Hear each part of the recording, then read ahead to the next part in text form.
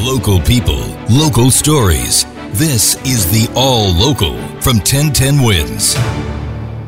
I'm Brian Britton, and here are today's top local stories. Hard to believe, but it is the 10th anniversary today of Superstorm Sandy hitting our area. We can take a listen back at what you were hearing on 1010 Wins as the storm battered the area. This is in the late night, overnight hours with then late night anchor Paul James.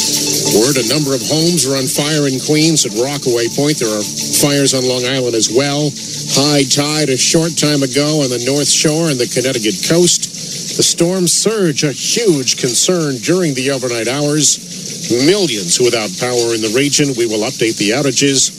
8 deaths in the tri-state region alone linked to this storm. Paul James on 1010 Wins 10 years ago, looking back at the day Superstorm Sandy made landfall. The executive director of the Staten Island Hospital also looking back. Brahim Ardolik says the hospital is now better prepared. Yeah, it's one of those nights where I feel like I remember everything. I specifically remember the water coming up Highland Boulevard and how quickly it came once it started to come, and the realization that we were potentially at risk. The hospital has a newly elevated power facility well above sea level. We've got Amtrak and the LIRR. A lot of repairs have happened, but one big project hasn't even begun. Amtrak and the LIRR have not even touched the East River tunnels. Amtrak says the plan to rebuild those still more than a year away from starting. It will take roughly 3 years to complete once it begins. Another scuffle and stabbing on the subway. Cops tell 1010 Wins it happened early this morning in Times Square in the pedestrian tunnel between the Shuttle and 7th Avenue.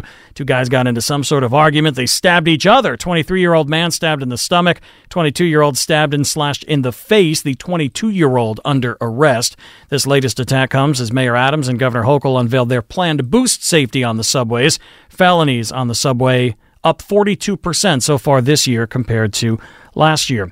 The former New York City Transit boss punched in the face in a random unprovoked attack in Chelsea. Sarah Feinberg was attacked on the corner of 6th Avenue and West 21st Street just after 1 p.m. Broad daylight, October 20th.